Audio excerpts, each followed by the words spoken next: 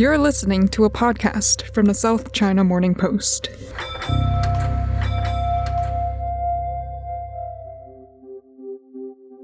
Earlier this week, a video appeared on Chinese social media featuring one person in a white PPE suit. This white PPE suit and mask has become the focus of fear and resentment over these past years of zero COVID, known by Chinese people as 大白, the big whites. On the back of this 大白was written Chinese characters spelling out 全剧终, which means the show is over. And there was one word in English, and. Did it mean zero COVID was over? Does it mean the pandemic is ended?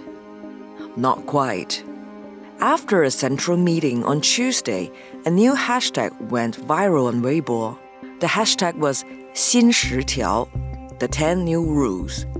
And just like that, after nearly 3 years of mass lockdowns, mass testing, people being rounded up and taken to quarantine facilities, repeated PCR tests every day, and daily fears of being declared a close contact were over.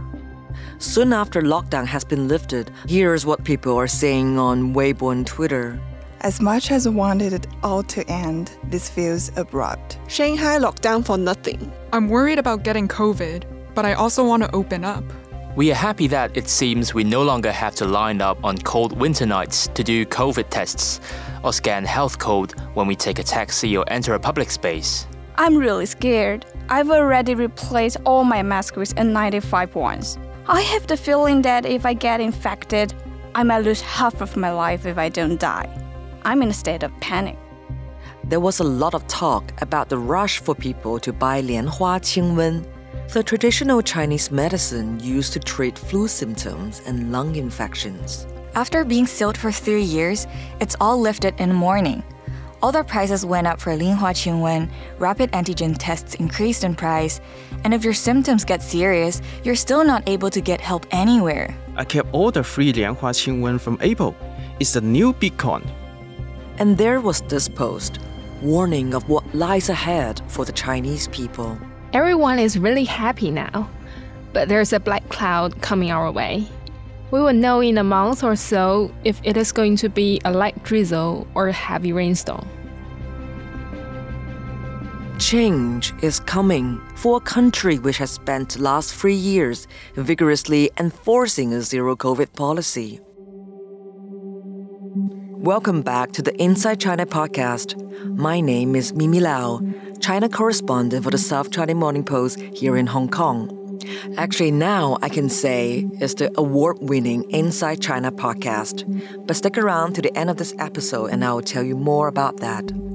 Let's start by clarifying the language being used by China's central health authorities.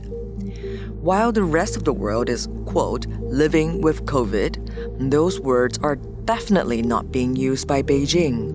Instead, Beijing has the 10 new rules, the 新10条. And let me run you through them. It means mostly no more mandatory quarantine in government facilities, and people with mild or asymptomatic infections as well as close contacts can quarantine at home. It also means no more mandatory PCR testing unless you are in high-risk areas. It means no more negative PCR test results or health codes when entering most public venues or traveling. Here's what Liang Wannian, the head of the National Health Commission's COVID response team, had to say. Our optimized and refined measures do not mean we totally slacken off or even simply end COVID-19 restrictions. It means to be more scientific, more active, and more targeted in our pandemic control. The new measures will better reflect our principle of being people-oriented and make our pandemic control, social and economic development more resilient and adaptable to the new era and new missions. After 3 years of warning Chinese people about the dangers of COVID, of intensive coverage of the numbers of people dying in the US and Europe, this week, China's state broadcaster CCTV hosted a panel of experts telling the audience this. I think that the current variant has a significantly weakened virulence, which is very close to seasonal influenza. We have collected the symptoms and found they're mainly fever, headache, sore throats, and coughing. Some patients may suffer whole body ache and diarrhea, but these are rare. Severe cases were mainly aggravated by underlying diseases. Everyone, please do not worry, and definitely do not panic. Don't worry, don't panic is the message. But there is also the reality of what lies ahead for China as it seeks to find a new normal. Well, let's head to Beijing and find out what's happening.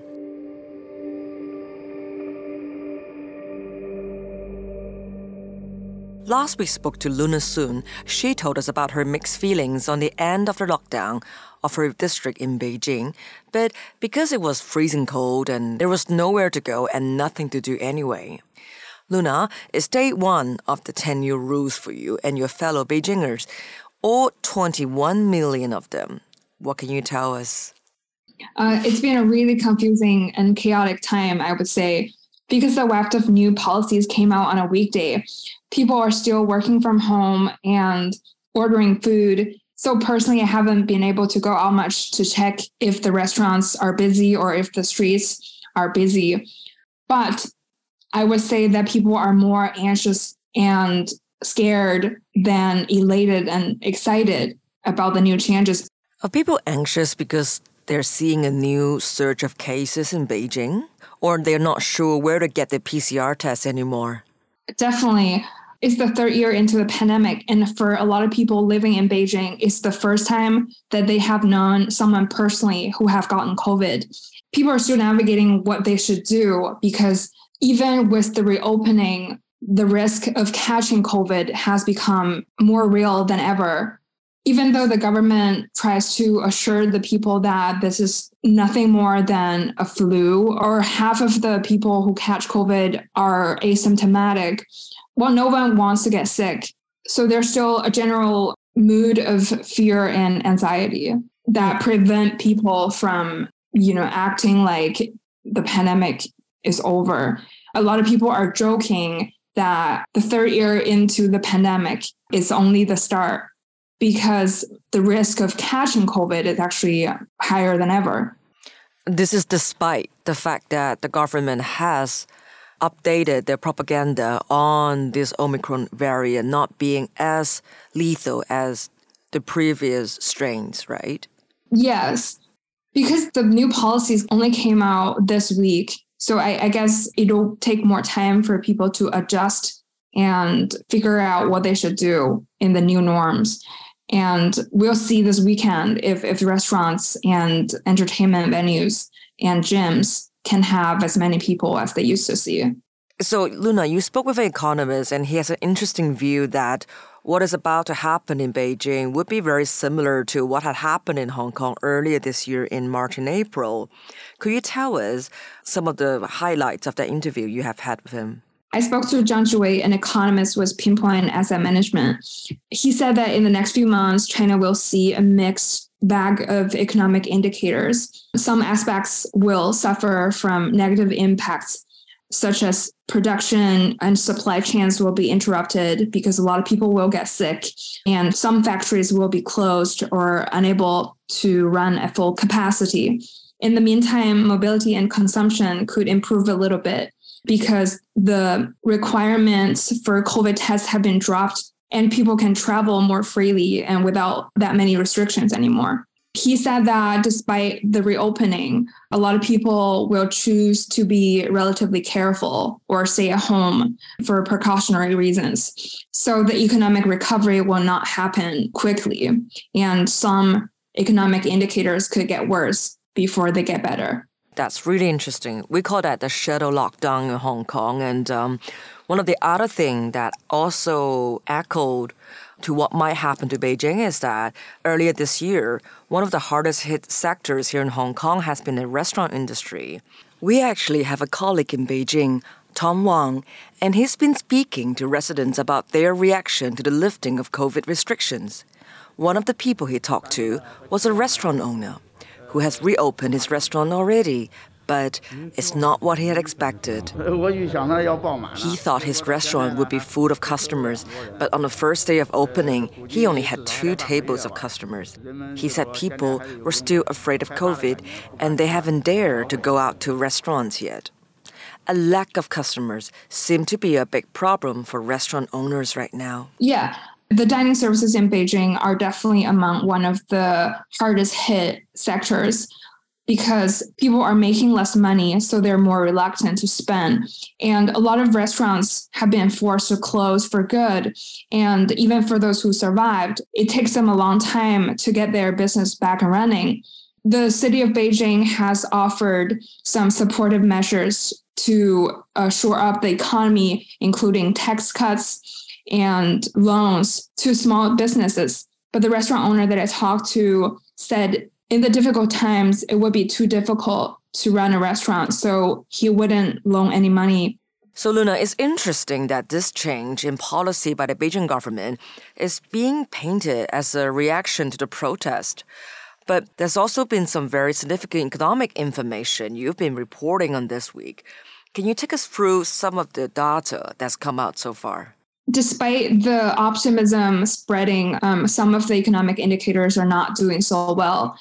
For example, China's exports and imports both fell sharply in November because of the coronavirus disruptions at home and also the dwindling global demand. And in the first 3 quarters, medium to large enterprises all saw their profits slashed by nearly a half. And according to a report by Goldman Sachs, nearly 200 cities in China now have high-risk districts. That's 75% of China's GDP. So, Luna, what is the significance of 75% of China's GDP? Nearly 200 cities have high-risk districts. That means an unprecedented number of people are exposed to the threat of catching COVID. And we can see that China's service activities also shrank to a half-year low with the surging in cases. So we have that new 10 rules to relax zero COVID restrictions. What is Beijing doing right now to revive the economy? The city of Beijing just rolled out a series of economic stimulus. That plan includes everything from tax cuts to loan repayment extensions to tax exemptions on electric vehicles and cash rewards for companies who hire unemployed youth. In Shanghai, restaurants and entertainment venues have dropped their mandates for COVID tests. But in Beijing, if you want to go to gyms, entertainment venues, or restaurants, you still need a 48-hour COVID test. So that has definitely prevented a lot of people from venturing out because, for one, COVID tests are hard to do at the moment because a lot of COVID test booths are removed and people still have to stand in long queues to get a COVID test. It sounds like this weekend will be the first window for us to find out whether Beijingers are ready to embrace a new normal. What are your plans for this weekend? My friends and I are talking about playing racquetball, but we don't know whether the venue is open. I want to go to the gym, but my gym is still closed because there are COVID cases in the compound. So we'll see. Thank you very much for your time. I wish you a good weekend coming up. Thanks, Mimi. One of the 10 new rules is about the need to vaccinate the elderly in China. Let me run some numbers for you to show the challenge that lays ahead. Current figures from Chinese authorities show only 69% of those aged above 60 and 40% of those aged over 80 have had a booster shot. China's population in 2021 was 1.4 billion people.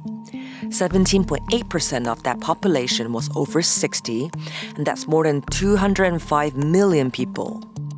So what is 31% of 205 million? That's roughly 63 million people without a booster shot. That's almost the entire population of Italy.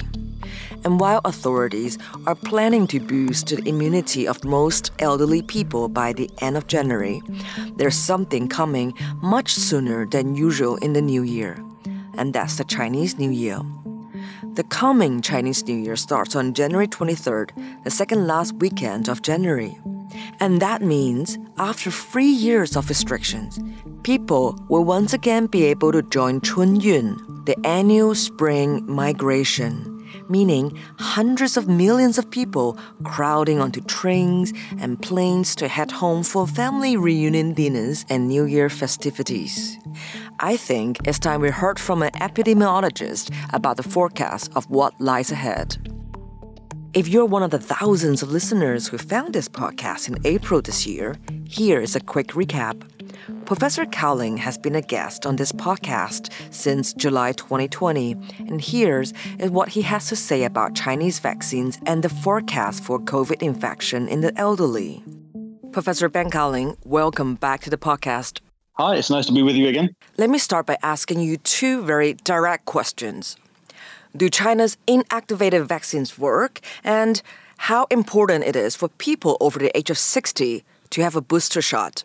Well, the inactivated vaccines work very well against severe disease. We've shown that in Hong Kong. For older adults in Hong Kong who got 3 doses of inactivated vaccine, their level of protection against severe COVID was very high and very comparable to the protection in older adults who'd received 2 doses of the mRNA BioNTech vaccine, that's the Pfizer vaccine in other parts of the world. And so the inactivated vaccines work very well against severe disease. But I think it is important to have a recent booster because we know protection wanes. And so when I look at the vaccination statistics for different parts of China, the second dose coverage, the third dose coverage is important. But one of the things that I find is often missing is the proportion of people who've had a dose within the last 6 months, because the higher that number is, the better. And specifically in China, I'm not aware of a 4th dose campaign. It may be happening, but I'm not aware of what's happening with 4th doses. And I think that would be really, really important, particularly for older people who've had their 3rd dose some time ago. We're seeing reports of the messaging from mainland authorities that the Omicron variant is no worse than the flu. But how dangerous is it for those over the age of 60 in terms of mortality? I think we have to recognize that COVID can be a serious infection, particularly in people who have not been vaccinated. And there's still quite a number of older adults in China who have not been vaccinated. And we also know that the protection from vaccination doesn't last forever. It wanes slowly over time. And so I think that the booster doses are really, really important. I think that the principle of managing COVID, like the management of other respiratory infections, makes a lot of sense. That's what other countries are doing at the moment. But for China, in the short term, I think we've got to be on alert because the exit wave, which is likely to happen now in different cities in China, could be a very large wave of infections. And managing COVID like we manage other respiratory infections makes more sense after that period. So we got to get through the first 3 to 6 months. And then after that, it will make a lot of sense to manage COVID more like a flu or another seasonal infection. They're not exactly the same, but in terms of the way we approach the management. It's very interesting you say the next 3 to 6 months. How much can we base a forecast of what will happen in mainland China based on experience of Hong Kong earlier this year in February and March? Hong Kong is a small city, 7.3 million. There's many other larger cities in mainland China. In Hong Kong, at the beginning of January, Omicron BA2 started to circulate. The case numbers were initially small, but they got larger and larger and rose to a peak in early March. That was about 2 months after the earliest cases were detected.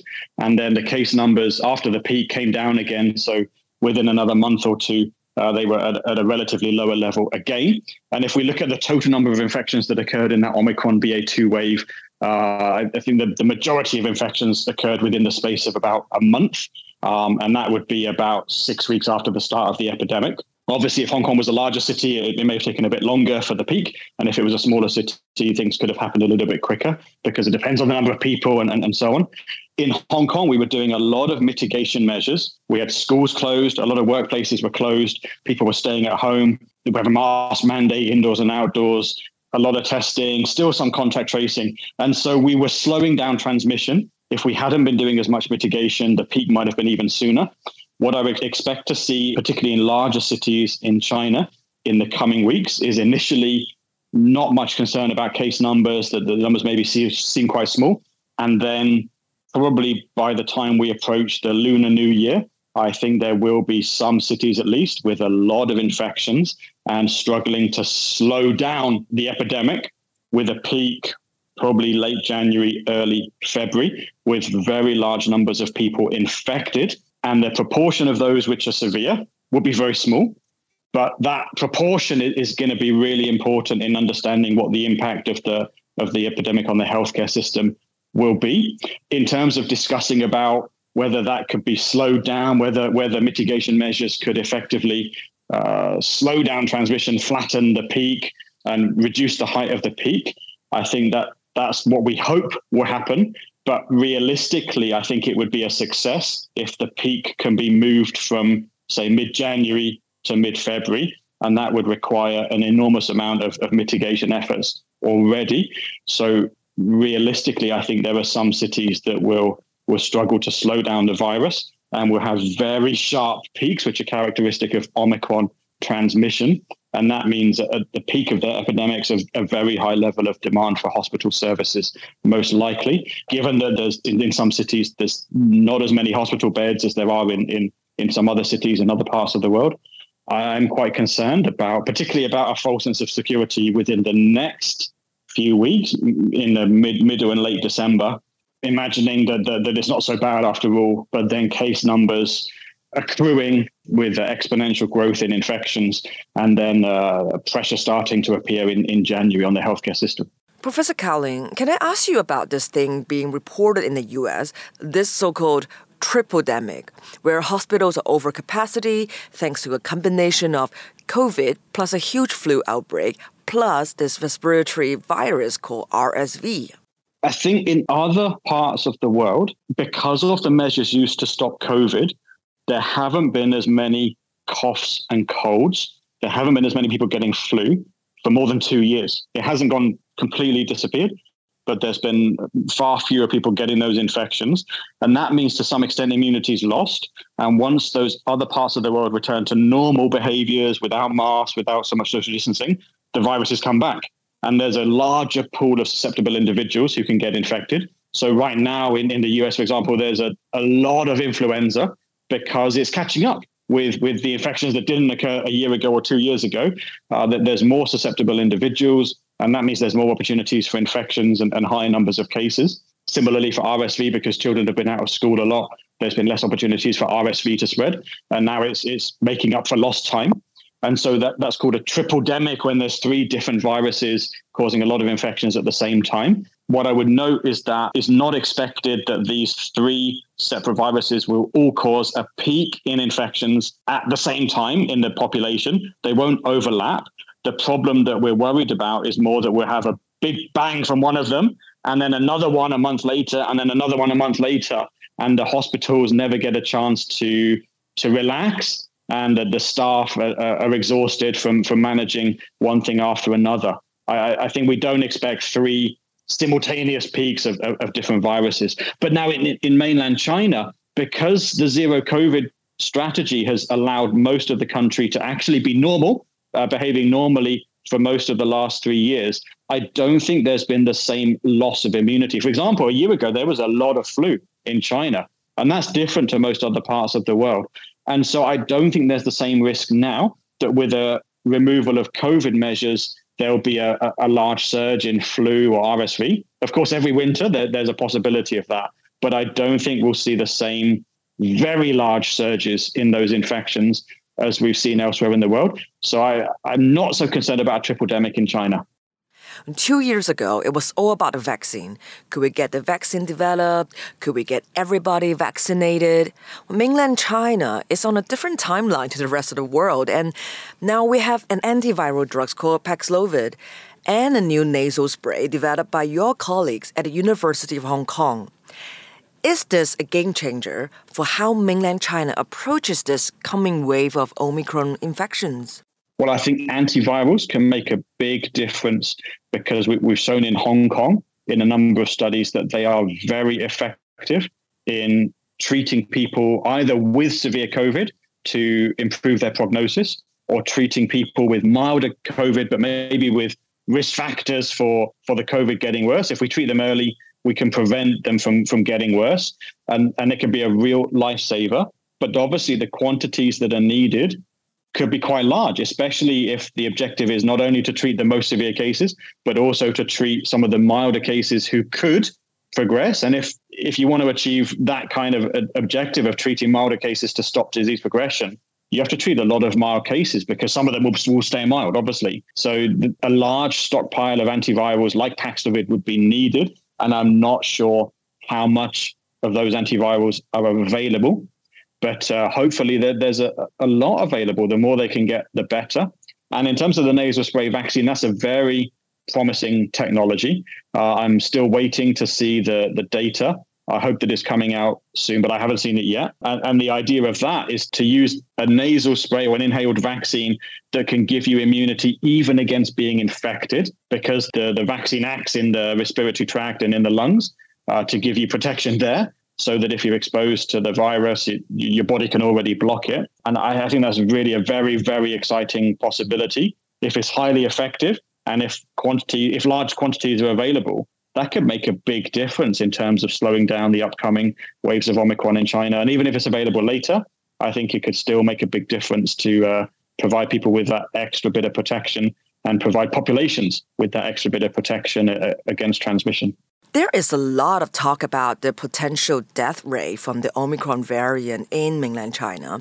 And I remember very clearly back in 2021, you warning us not to be so concerned about the number of cases being counted, but of hospitalizations and the mortality rate, the number of people dying. Can I get you to recap what you saw in Hong Kong during the Omicron wave and how that could play out in mainland China? So earlier this year in Hong Kong, we had a really big epidemic with Omicron BA2. We had, within the space of maybe 1 to 2 months, 3 to 4 million infections. That's a really large number of infections. Most of them were very, very mild.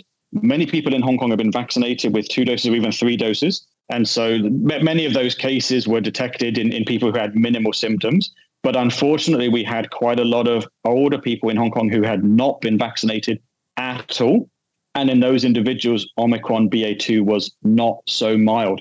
So out of maybe 3 to 4 million people who were infected, we had unfortunately about 10,000 deaths. So you can work out the ratio of that, but it wasn't evenly spread across the population. Those deaths almost all occurred in unvaccinated older adults. And if our vaccination coverage had been higher, we would have had far fewer deaths. And when we compare with the situation right now in mainland China, their vaccination coverage in older adults is higher than we had in Hong Kong earlier this year. So that's in their favor. But the other thing I want to mention is that in Hong Kong, we had these 3 to 4 million infections over a very short period of time. If those infections could have been spread out over, say, 3 months or even 6 months, so that the number of people that needed to be hospitalized at any given time was lower, we would not have had as many deaths. We've estimated that in Hong Kong, for an older person who got COVID and maybe needed to go to hospital, their risk of mortality was 2 to 3 times higher in March and April than it was in February or May. And in February and May, there was less pressure on hospitals. There was more space, more resources. And so the mortality rate overall could have been much lower if the epidemic had been spread out. I don't think it would have been possible to spread out the epidemic, but that's the challenge that faces many major cities in China, that even though they may have a higher vaccine coverage, if the hospitals don't have as much capacity, and if the hospitals are not prepared to deal with the surge that's coming in 1 or 2 months' time, I think there may be a higher level of mortality than maybe there could have been in other scenarios because of the crush on resources that makes a major difference. If there's no beds available in the hospital, or for people who can get into the hospital, if there's no ventilators, no oxygen supplies, no staff to look after them, then it's obviously a much worse situation. And I would say now there's about a month to prepare hospitals for what's going to happen. Maybe adding additional space, increasing the workforce, particularly in those who can look after patients with more severe symptoms, and just preparing for the surge that is certain to come. I think it's very unlikely that there wouldn't be pressure on hospital systems at some point, but hopefully that pressure can be reduced as much as possible. We know even in a winter flu season, there's a lot of pressure on hospitals. It's not something unusual that this is happening for the first time. Every winter, hospitals come under pressure with a strain on their resources from flu, and COVID is potentially worse than flu, partly because of the severity in unvaccinated people, and there's still a lot of unvaccinated people in mainland China, and partly because of the timing that it happens all so quickly, and there's a lot of patients in a short space of time. Professor Ben Cowling, thank you so much for your time, and thank you for all your help and contributions to our award-winning Inside China podcast over the last 3 years. All right, you're very welcome.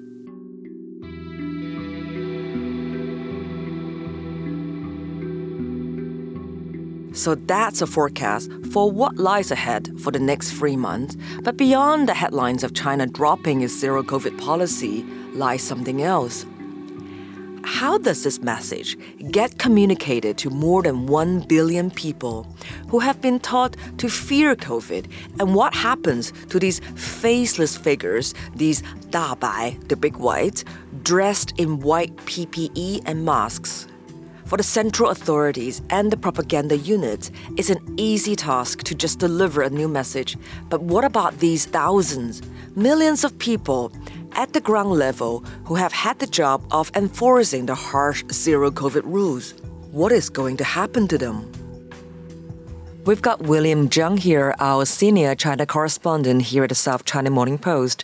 William, you wrote a really interesting story this week about the 大白, the big white, a name referring to how these people are dressed from head to toe in a white PPE suit. People listening to us right now probably have seen videos from Guangzhou, from also the iPhone factory in Zhengzhou, of people fighting the big white. Can you give us an idea of who these big whites are? Many of the Chinese residents would see these big whites standing outside the gate when they have a lockdown. These are the volunteers or the district workers.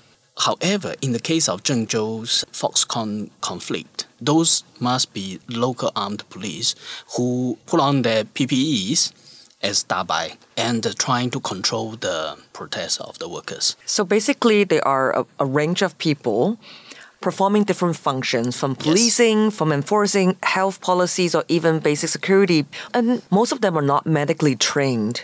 I can tell you at least 90% of them, because if you call emergency hotlines in China, you will also see the 大白 coming over in full body protection suit. These are the trained paramedics. And I can tell you, these are the only 大白 who had proper medical training. The rest of the people are just social workers, volunteers, or the district office, and some of them are just contract workers earning an hourly rate. And they are police officers. Obviously, they are trained in security, but not medicine. So there is one fundamental issue when I talk to some of my sources who serve as 大白, and they said, who are we to judge in the situation? The only thing they can do is to relay the message upwards, to tell whoever is on top of them that there is a medical situation here. Can you dispatch someone ASAP? Because they do not have the authority or the knowledge or the expertise to handle this. So most of them are not professional health workers, and they could also be police, they could be security guards, they could be volunteers, they could be hourly workers, and could be unemployed graduates hoping to make a living in a time when they struggle with unemployment. Your article reveals how they would take the blame for what everyone had gone through for the past 3 years. And what do you mean by that? What kind of blame are we talking about? In fact, it's very interesting. At the beginning of this whole pandemic, when China was very proud of its achievement of containing a deadly virus, and we stood united, and many people had sacrificed under the hot sun wearing the protection suit. And at that time, 大白 is 100% a very positive, a very honored or respected icon, right? But gradually towards the beginning of this year, you will start to see that people start to get impatient because the resentment start to grow. People run out of money. They want to work. And Dabai's image start to take a plunge. So what you're saying is that as the tide of public sentiments shifted along with zero-COVID policy, the symbol that Dabai used to carry also shifted along with it. Because they are the ones who face the residents day in, day out. They make the decision of who shall we purchase the vegetables or daily supplies and how fast the residents are going to get the daily supplies when there is a lockdown. Of course, the people's unhappiness are directly fired at them, right? These Dabais are the face of zero-COVID, but in fact, no one knows what they really look like, and all people could see are the white PPE suit and the mask. One of my interviewee told me that when he was going around for household visits, many of the local Guangdong residents use vulgarities, but he felt, I'm just doing a job. What shall I do? Where is the clear boundary of authorities? And the situation is becoming a bit more chaotic when we are in such a dramatic turn like this, where China now is trying to open up. But the Dabais at the bottom of the command chain, a full command chain, let me give you an account. It will come up from Beijing, the central government, to provincial, then provincial to municipal. Municipal government would disseminate to the district level. District level would disseminate to the sub-district. Then sub-district will call the grid managers for a meeting. Then the grid managers will call up the block heads. The block heads will call up the so-called head of 10 households. How many layers are there? So when there is a change in Beijing's direction, this whole command chain have to relay all the changes down to the grassroots so that it can take a change of direction. So we are all jokingly saying that why a place like Hong Kong, a city of 7.5 million people, and even Hong Kong government can't get to every household and tell them what's going on, right? And not to mention about China mainland, where there are 1.4 billion people in a very complicated communication and command chain system. And to overturn this COVID control thing that has been built for 3 years, there's bound to be some chaos and confusions happening. This is what we are seeing now. In your article, you talked about this anti-corruption body, the CCDI, has punished more than 1,200 officials over COVID outbreaks. And some were even sacked, some were demoted. But now, the latest message is that those who go overboard on COVID controls will be punished. Can you tell us more about that? Yeah, very interestingly, the timing coincides with the Politburo meeting, which happened on Tuesday, where Xinhua did say that Politburo members said the party should pay closer attention to, in Chinese called 层层加码. That literally means every layer of work will add excessive controls, which is a very common phenomenon in China for the past 3 years. But Beijing did not put a very drastic effort to contain that because knowing that this is a campaign where President Xi Jinping is driving himself, putting his political weight behind it, all the provincial municipal officials who want to show their loyalty, what's the better way to show your loyalty to your boss is do a good work, right? So many of them just double down in COVID control.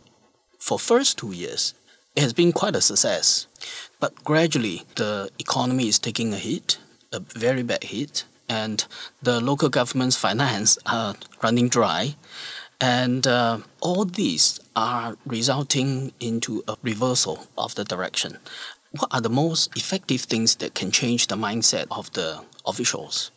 That is to send them a clear political message. That's politics, right? You do this, you get promoted. You do that, you get demoted. Yeah, and we talked so much about in the past how the State Council's orders, the 20 optimization adjustment, are not working because the political message that local officials are receiving is that if I don't tackle or control the spread of COVID, I'll be demoted, but I don't get punished for overdoing it.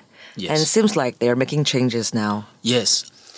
Many of these grassroots workers are also complaining about the ambiguity of the top directives. A typical phrase is like 既要又要还要, which means not only but also, moreover, ... And sometimes these goals are contradictory, right? You want COVID control, and we also want economic development. How? There's no way that can be done easily, right? How will they be punished exactly for overdoing COVID control? Well, it's not clear until we see some examples. So, William, you just laid out the complicated layers of chains of command. So with this new 新10条, the new 10 rules coming out this week, how long do you think these rules will actually take to work in the system in reality? The Chinese system always works like this. The new 10-point rule is given out by the State Council. State Council will send the memos down to different provincial health commissions. Basically, the provincial government should take care of the localization of the new 10-point rules. And they will develop a set of their local relaxation or instructions to the lower hierarchies. From my conversation with the Dabai that I interviewed, she said even at the sub-district level, they have all been briefed on what to do going forward. This is quite fast, considering how many layers they have to go through. It's a very interesting comparison to the 20-point rules that was announced in early November, where some city go up for opening up, some city opt for tightening. When China is shifting away from mass testing and lockdowns, what are going to happen to these millions of Dabai's workers? Are they still going to have a job? Where are they going to go?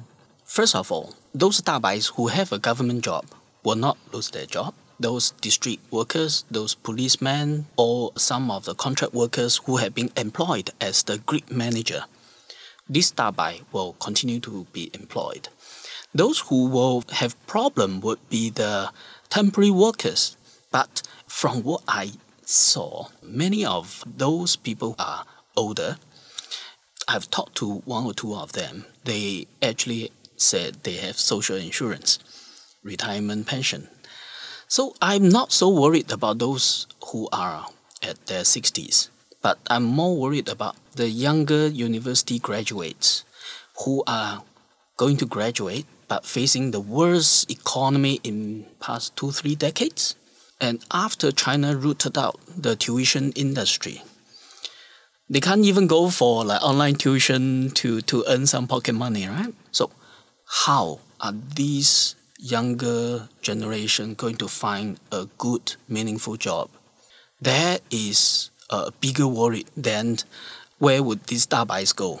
Because many of these Dabai, they will find their own ways. But the biggest worry is for the younger generation to have hope. And that's what the Communist Party should promise to the younger generation for the ultimate social stability, right? William, thank you so much for your time. We look forward to bringing you back to speak to us more about the political rationale of the latest zero-COVID policy. Thank you, Mimi. Let me tell you something about what happens after every episode of Inside China gets published each week. We get the statistics from iTunes and Spotify about how many people listen and how long you listen for. People tend to listen for almost the entire episode, and then they drop off in the last 2 minutes. Well, let me try and get you to listen a bit longer because I have something important to tell you. We look at the statistics of where you are in the world when you listen, and I can tell you the top 5 cities who listen to us are Hong Kong, Seattle, Singapore, London, and New York. But we've also got a lot of listeners in Australia, Canada, and Germany. But I also want to give a shout out to our listeners in the Philippines, the Netherlands, Malaysia, Brazil, Vietnam, and don't tell anyone, but there is a bunch of listeners in the mainland China, which is pretty cool for a news organization that is being blocked there. So let me come back to what I mentioned at the start of this episode. Thousands of you found the Inside China podcast in April when we did our Shanghai lockdown episodes. I want to say to all of you, thank you, because you helped us win our category in the Asia Podcast Festival Awards last weekend for those particular episodes. It was a massive team effort, and big thanks to our production team here at the South China Morning Post, Jasmine Se and the big Wilo Koala White Kid Lock as known as Jared Watts.